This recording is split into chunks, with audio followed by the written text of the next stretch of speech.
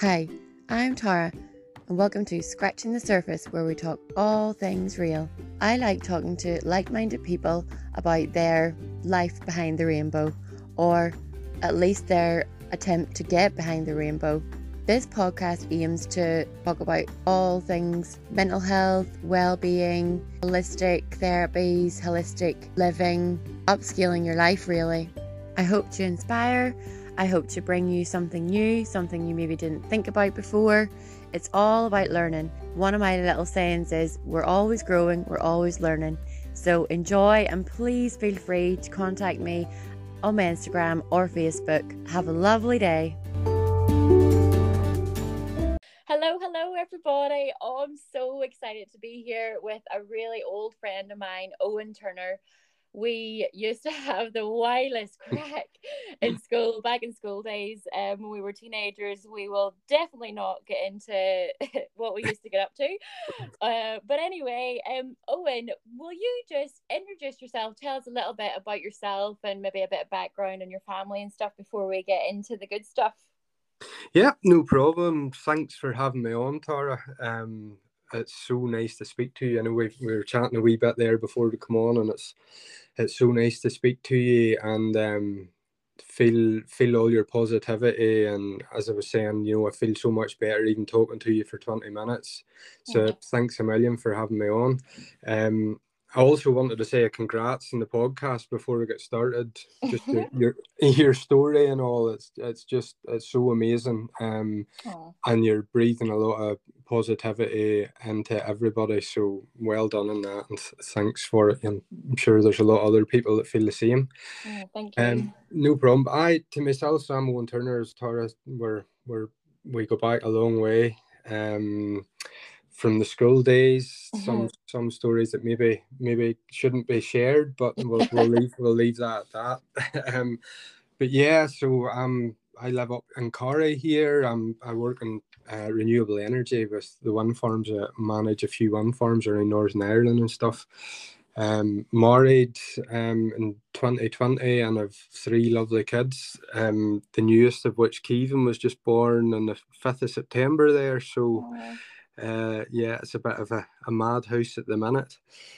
I would say you're super busy, and then so this is why I've got Owen on, because oh my goodness, with all that he has going on, he also is a volunteer with the Moyle Community First Responders. So some of you might have heard in a couple of my recent episodes, I actually have a little interlude in the middle, and it's just to promote them, to get a bit more awareness around the place about it, because it's very, very new. But I mean, Owen, you be the best one to kind of take over here, and just please tell us as much as you can. Tell us, what you are doing, how did this come about, and why did you even get involved? A quick interlude just to make you all aware of a brand new group that has started up now in the local Moyle area. It's Moyle Community First Responders. They work in conjunction with the Northern Ireland Ambulance Service, and one of my very, very good old friends is part of the group. They're all fully trained by the ambulance service. They get the calls, the 999 calls in to the local area when they come into the ambulance service, and they can attend within 4 minutes because they're all local, providing life-saving aid until the paramedics can arrive. They are dealing with cardiac issues, strokes, seizures. So I just want to make everybody more aware. You can go follow them on their Facebook page. At the moment, they just need everyone's support. They need more awareness. They need your donations. I know firsthand how important this service is. I have watched my mum have seizures many, many times, and it is absolutely terrifying. She does not know who she is, where she is. She's not even conscious. This is life or death. Thank you for listening. Please keep safe. Yeah, no problem. And thanks a lot for your interlude. That's sort of one of the issues we're having at the minute. I'll get into that after. So it's mainly a guy, James Mulholland, has been fighting, well, not fighting, but trying to get this set up in the Moyle area since way 2019, I think it was, and then COVID came and put a bit of a handbrake on it. Now there are schemes like this all around Northern Ireland, but we haven't had one here in Moyle. So it's pretty much just a group of volunteer first responders who are trained by NIAS, so the Northern Ireland Ambulance Service, and also Dalriada Urgent Care. So we go to them, we get training off them for life-saving duties that we perform, and we're placed in strategic locations around the Moyle area, and working with NIAS, if there's ever a 999 call that comes in, we are also sent a message of that emergency call, and due to our strategic placing around Moyle, we can have a first responder more or less at any location within 4 minutes. Wow. So the main, I suppose, the way the NHS and ambulance services at the minute, they're very short staffed, and unfortunately some people will know that the waits for ambulance can be crazy, and sometimes in the excess of an hour and 45 minutes, 2 hours. Yeah. And when it comes to heart attacks and some of these things, that just isn't, that's too long, I suppose. So yeah, it's getting fatal. So it's such a good scheme, and fair play to James Mulholland for pushing this and getting the funding. So it's pretty much there's 11 volunteers in the Moyle area. We've all got the training from the ambulance service.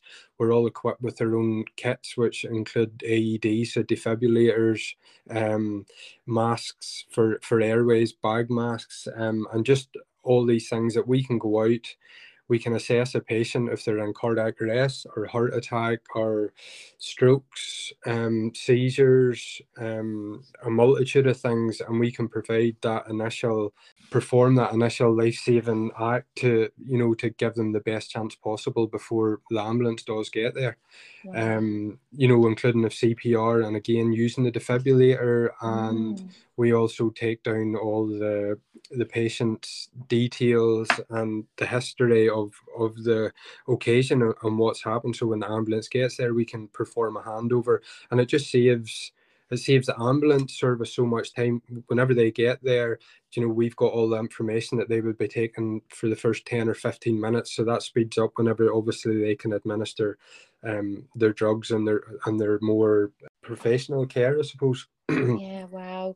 And so see, whenever I'll go back there, when you're saying about it being strategic, do you mean as in, say, you're up in Carry, so are you going to be going on your own somewhere that's within 4 minutes to your home? Well, I wouldn't be on my own. So there's different categories. So there's category 1 and category 2s, and that determines how many people will go there. So if a call comes in, there'll always be a minimum of 2 people at a call. Yeah, if a call comes in and say I respond to it, say I'm going, then one of the other volunteers will go. So there'll always be 2 of us at every call, which is handy, I suppose, because there is paperwork to do in terms of that handover and what I was talking about, and then the other person carrying out CPR, working with the defib or things like that. But there's, me myself, because my wife had a baby, I missed the final day training, which I had just done last week. So I'm only live from Saturday on the system, but the guys have been out in some calls, and it's just so amazing. People leaving the dinner table of their family, or getting out of their bed at night from their family. Obviously, we're all volunteers, and going to do this in the community, and it's vital. And I've never thought of it before until James put word out that they was looking at volunteers. I'd thought of it. I obviously knew there was an issue, but for this to be the fix, it's great. It really is great. Wow, I know. I can only imagine the sense of purpose that you must. I mean, even I know you're saying that you're only kind of getting started and now and whatever, but you have obviously heard the stories then that the guys that have been out are hearing, or you've heard like the lives that they've saved, and surely you're like, like it nearly probably gives you a bit of a rush, or like a bit of like hope or something for some people. Yeah, it does, and it just gives you a real sort of sense of self-worth, I suppose, that, you know, making that difference. And the thought of being able, obviously you'll not be able to help everybody, No. but you know, just knowing that you're out doing something, and being able to be out at a house, like thankfully I haven't been in the situation, but God forbid if I had to phone an ambulance for one of my loved ones in the house and I was sitting with them while they were going through something for an hour and 45 minutes, do you know, I would myself would also be beside myself. So even knowing that we can go out and, you know, help families through things, and you know, just be there, you know, with medical equipment and know, being well trained, just to give that peace of mind to families. And do you know, that's sort of one of the issues that we're having, that people don't really know about it as well in the community as much now. Again, James is doing a lot. He was down at the market in the Marine the other day. He had set up at the Lammas Fair to try and get word out there, just to know that we are about, and that we're in the community. I just think it's really important. And obviously we are a charity and we're trying to do fundraising and stuff like that as well. And so how is best for people to try and like get involved with that? And also I'd be interested to know, do you still always be needing lots more volunteers if they were, you know, listening to this and thought, God, I'd love to get involved in something like that? No, absolutely. At the moment, in terms of donating, I'm not actually 100% sure. We would be going like the Sean McAlonan Memorial Truck Run. We had guys out with buckets and that. I think there is I might be wrong, but I think there's a donate button on our Facebook page as well. So yeah, as you can imagine, like there's 11 of us at the moment, and we've got defibs, and it's all like top medical equipment, so it's obviously not cheap, and there's not really any funding or anything, so it's all we're all doing the funding ourselves. In terms of people wanting to volunteer, and I suppose it's more due to the money side of things, but the first phase is the 11 that there is now. Obviously our hope is that we can spread our catchment area, which again we're hoping next year to bring on more volunteers to, you know, broaden the catchment area, because obviously, you know, more hands the better.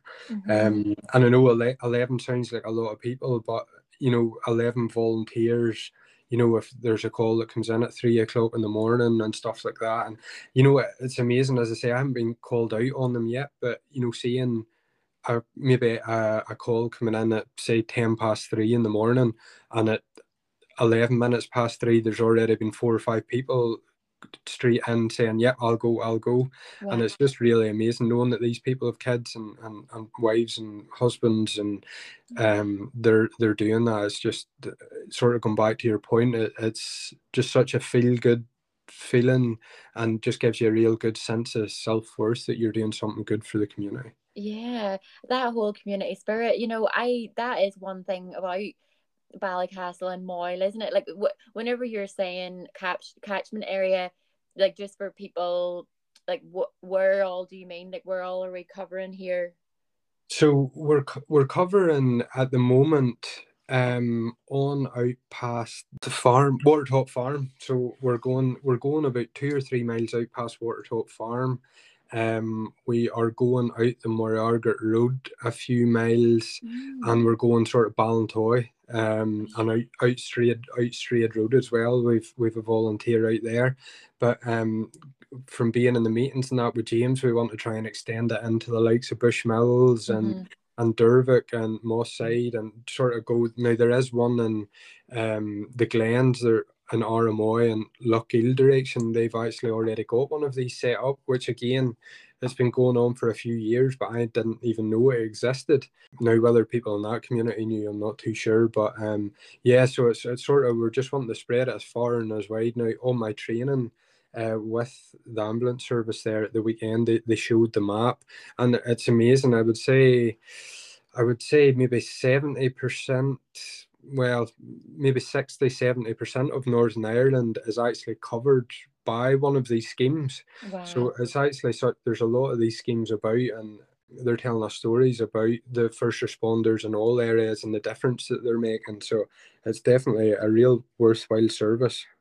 But is that so? The ones all over the north, is that different? They're not like the same trainers. It's not, is this like their own, or is it the same kind of branch, or? Well, it's pretty much so that the ambulance service. Right. There's a girl, Stephanie Lakey, who's the community resuscitation lead, and she works for the ambulance service. This is, I suppose, her baby, you could say. Aw. So all these here schemes Mm-hmm. come to her pretty much, and they say, right, well, we're wanting to set up one here, and she does all the organising and all the training and gives all the information, and she's really, really good at her job, and she really cares as well, which is really nice. And yeah, they're all separate schemes that again the communities have set up and pretty much have initiated themselves and then brought in the help of NIAS, and again we're with Dalriada Urgent Care helps us as well. So it's it's nothing that's been put on people. Again, it just shows you that people are good, generally good, that the people have come up and wanted to set this up themselves and went out and searched for the information and got these up and going. Okay, so that was lovely. James then has wanted this, or he's had kind of thought this would be a great thing in our area, and then he's got on to this woman, this really like inspirational trainer, and now it's all come to fruition, really. Is that what's happened? Yeah, absolutely. So as I said, just before COVID, James was putting a big push in this and like contacting like the likes of the National Lottery and trying to get any grant that he could. And then COVID came, which obviously sort of put a spanner in the works. So as soon as he was able to get going, and again, he's got a full-time job, but he has put so much time and effort into this. It's, it in itself is admirable, and he's he's got children as well, so he needs a lot of credit. If there's one good thing done, which there will be plenty in this scheme, a life saved, James has to definitely take a lot of credit for it. Oh wow. And whenever you're saying about the calls coming in, so it's separate then to like a 999 call, right? Or where what way does that work, just for people that maybe actually haven't heard of this just yet? Like, no, it's all through the 999. So the 999 call will go into the ambulance control desk. Now we don't go to every call. I suppose that's something that I wanted to say as well, in case God forbid somebody needed an ambulance and were wondering where we were. So we would, just to sort of give a brief outline, we would be going to heart attacks, anybody that's unconscious, choking, strokes, seizures, cardiac arrests, drownings as well is another one, but not active drownings, just the aftermath if somebody's unconscious after drownings. And we also don't go to any patients that are under the age of 12 as well. So within them parameters, the 999 calls come in, and the ambulance service control desk will filter it, I suppose, for want of a better term, and whatever ones are applicable to us, then we've got a hotline that then comes straight through to our phone and gives us all the relevant details, like the location, age, and what category it is and what the issue is, I suppose. So then that'll get sent through to us, and then we'll go. So pretty much if there's an applicable 999 call that applies within our remit, as soon as the 999 call comes in, within 1 minute it'll be on our phones. So we'll be there within 4 minutes. So after somebody hitting that green ring button, we could be at their house within 5 minutes. Okay, no, that's amazing, really amazing. So actually, I suppose another big reason I wanted to get you on to talk about it, and I suppose I'll get to you maybe in a wee minute, but my mum, she was in, you'll know yourself, she was in the St. John's for years, absolutely years, and I know that she's seen a lot of tough things, a lot of woe. Like, I know that she was running on adrenaline for a lot of that, but I know from chatting to her, from listening to her when she'd come in after duties and stuff, like the reward that she felt, and knowing that she was like one of, you know, the first responders before, like, jeepers, there were some events that would happen that they actually had to get helicopters, you know, it was really, she has seen like as bad as it gets. But I think that was, she always maybe had a bit of an interest in something like that. Like, I'm wondering, I think it's just such an admirable, like, just really inspiring kind of thing to do. And not everybody is cut out for it. So I suppose, Owen, just if you think that we've kind of covered everything that people need to know and just to be aware of, I just would like to know, where are you getting your strength from? Why is this important to you, you know? Yeah, as I say, I haven't really had that feel good feeling of doing something because I haven't had a call out. But again, I know a lot of people in the community. I know, again, going back to, if I was in the house with one of my loved ones and something like this happened, do you know, I would want, you know, the thought of somebody coming there to help me is great. Like, I love my community. I love Ballycastle. I have a lot of family, a lot of friends, and outside that, just the community in general. I just get that wee bit of comfort that could maybe make a difference. And again, that's sort of what sparked my interest at the very start, was just wanting to make a difference and give something back. You know, I've got my family, my wife and my 3 lovely kids, and also my family with my mother and father and sisters and stuff. And I just wanted to give something back to the community that's given me so much, I suppose, and just try and make a wee bit of difference in the world, I suppose. Yeah, no, that's amazing. Because, you know, I suppose this podcast is just scratching the surface, and it's only scratching the surface of your story. It's only scratching the surface of the amazing work that, you know, this charity is going to do, and over the years will, like, fly. I just know it. I know it will.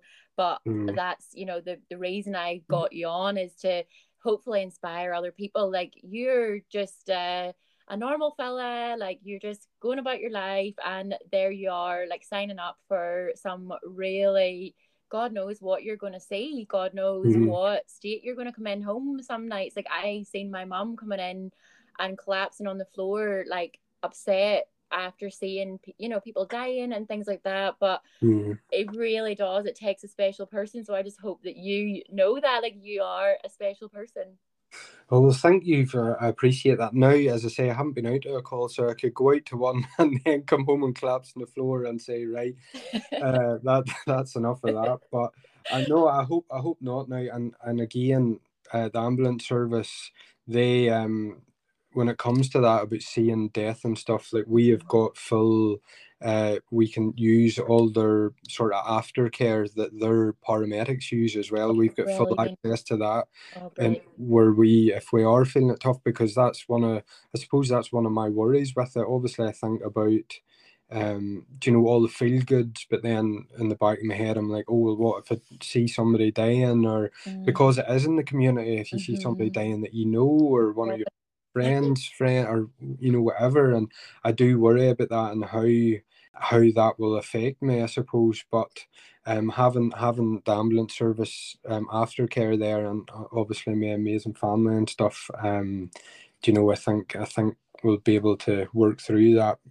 And it'll only just make you a stronger person in the long run. But I mean, I suppose, gosh, I'm just thinking there, if you ever had to go out to a call and it was like a wee child and you've got your wee kiddies yourself, it would probably be really traumatic. Like, well, that's it, and that's actually the reason why we're actually the ambulance service is cut off at 12 years of age for us, because whenever we were at the trainings, there are obviously paramedics that are taking the trainings, and some of them have been doing it for 20-25 years, and every one of them have said, you know, the hardest days mentally are if you're ever out at a sick child.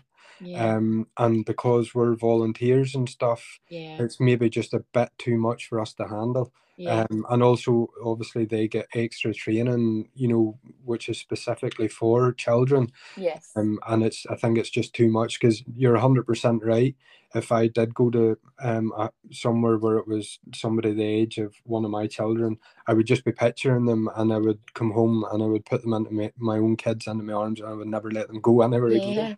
Yeah, you would be like, nope, I'm quitting my job, I'm quitting Yeah, life, I'm not that's ever it. leaving this house, we're all staying safe. Yeah, Googling homeschooling and stuff. That's that. Oh my So goodness.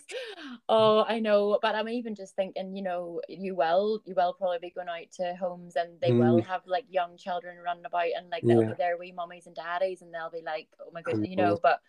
but yeah, Yeah. honestly, I know it's just going to make you be a stronger person. It's going to make you fly. Just Mhm. going back there, you had said you're getting trained by the actual paramedics and stuff. Is Mhm. that training so rigorous? Like you were saying, like you'd missed the last part back whenever you Yeah, had your son. So yeah. is it really intense? Is it long? Do you know, it's not. It's really good, to be honest. Like in my working in out in wind farms for the past whatever 12 years, like I've obviously been doing normal first aid things, but Mm, and which have been great. You can tell that these people have got real life experience and they're doing it day to day. They don't, obviously they teach you the way you should be taught, but they add that wee extra bit of spice of their own personal ways of doing things, mm, and give advice, and they're always on the phone for us as well. They've got our remit in which we can work in, our scope of works, and they've just nailed it. And they aren't, some of them weren't teachers per se, and they didn't normally do it. They were literally out in the ambulance the day before, and then they come in. But all of them are such special people. And I also wanted to reiterate, I know I was saying the ambulance service, are taking long to get, but by no ways or means am I saying that that's any fault of their own. no. They're all such amazing people, and meeting them all, it was great. But the training was just really, really good. And even having it, being in my house and being around my friends, not doing it within this uh, first responder remit, but just having that experience of them guys teaching you and having that knowledge around my own family leaves me a wee bit more comfortable, with my parents, my friends, just having that bit of confidence that you can help. And again, that's another thing, around Ballycastle and everybody's communities. You see, the defibs and stuff up on the walls, which is Yeah, absolutely amazing, and they're so well made. They talk you through absolutely everything. yeah, But having that wee bit of exposure, like God forbid anybody would need to use it, but you know, say it would be very daunting if I didn't know how to use it, and somebody said, "Go and grab that defib." I think I would probably need to use it myself. Never mind, the patient. I would be so scared. So I think yes, just spreading that wee bit of awareness around, even getting into yeah, schools. I think CPR and the use of defibs would be so important for people, even kids, as you say. You could be getting into somebody's parent, or somebody whose kids are there, and if they just knew a wee bit about CPR, like I'm teaching my kids how to do it. God, amazing. hopefully they never have to use it. But even if they don't remember absolutely everything that they tell you, they would still have a bit of an idea of what to do. And so yeah, I think that there's something that I would really like to, get into at some stages, educating people around the community in it as well. Amazing. Oh my goodness. Wow. We can team up. I'll be doing my well-being and all my Hmm. stuff for their keeping their mind healthy, and you can come and talk about, if they get into trouble, or like they need to Hmm. actually do first response. Oh my goodness. No, absolutely. I'd be, because I know myself. Like I came across something whenever I was younger. I was actually out in the pub, and somebody had fell outside, and I'll not get into too much detail, but we had to go out and give CPR, and unfortunately the person passed away. But there were so many people around that wanted to help, Yeah. but I'd never. The only reason I half had a clue what I was doing was because I had my training for work and stuff. But there's so many people that want to help, and there's so many good people about the community, and people are so good and they want to help. So just having maybe just that wee bit of sort of knowledge and spreading a wee bit of information about it, I think would definitely go a long way. Yeah, no, that'd be amazing. Oh my goodness. Well, I know that this chat alone is going to inspire so many people. and there people are going to be probably resting a bit easier, thinking that the likes of you could be coming in to help their family. Yeah, I'll be getting my cape on and coming to see you. Oh, well, the whole thing is that not all heroes wear capes. Like, it doesn't matter. Like, you haven't been out in a call yet, but to me, you already are a hero. Yeah, well, hopefully I never have to go out in one, or hopefully I never have to meet any of your listeners or anybody about while being a first responder. But it's just letting people know that we are there, and we will do our best to get out and help you, your family, wherever we can. Yeah, no, that is honestly, I just had to get you on. Like, I mean, it's a service that I know I was chatting there before about how Mum was like in the ambulance herself for the longest time, but now that's something regular in our houses. The ambulance is having to come out to her. She goes unconscious quite often when she gets really unwell, and it can take a very long time. And gosh, if I thought that you or somebody was coming out, like, it gives you that wee piece of hope and a bit of, okay, she will be okay. And yeah, so Owen, if unless there's any last words that you want to say to anybody, I thank you so much for coming on and talking to me and sharing just your kind of where you're at, and all about the charity. And it just sounds so amazing. It just makes you feel so like proud to be from a small community like that, doesn't it? Absolutely. It's just I know I've said it 2 or 3 times, but just knowing that people are getting out of their beds and up from their dinner tables just to want to go and help somebody else, and they're not getting anything from it. It's just, and I'm not speaking about myself or trying to blow my head up, but seeing, whenever we're at meetings, just seeing people in our community that just genuinely want to help and don't want anything in return for it, it's just really inspiring and nice. Yeah. Wow. Oh, I love it. Thank you so much. You take care, and just in all of your endeavours. Yes, thank you very much, Tara, and best of luck with yours as well, and hopefully we can get a chat again soon. Yeah.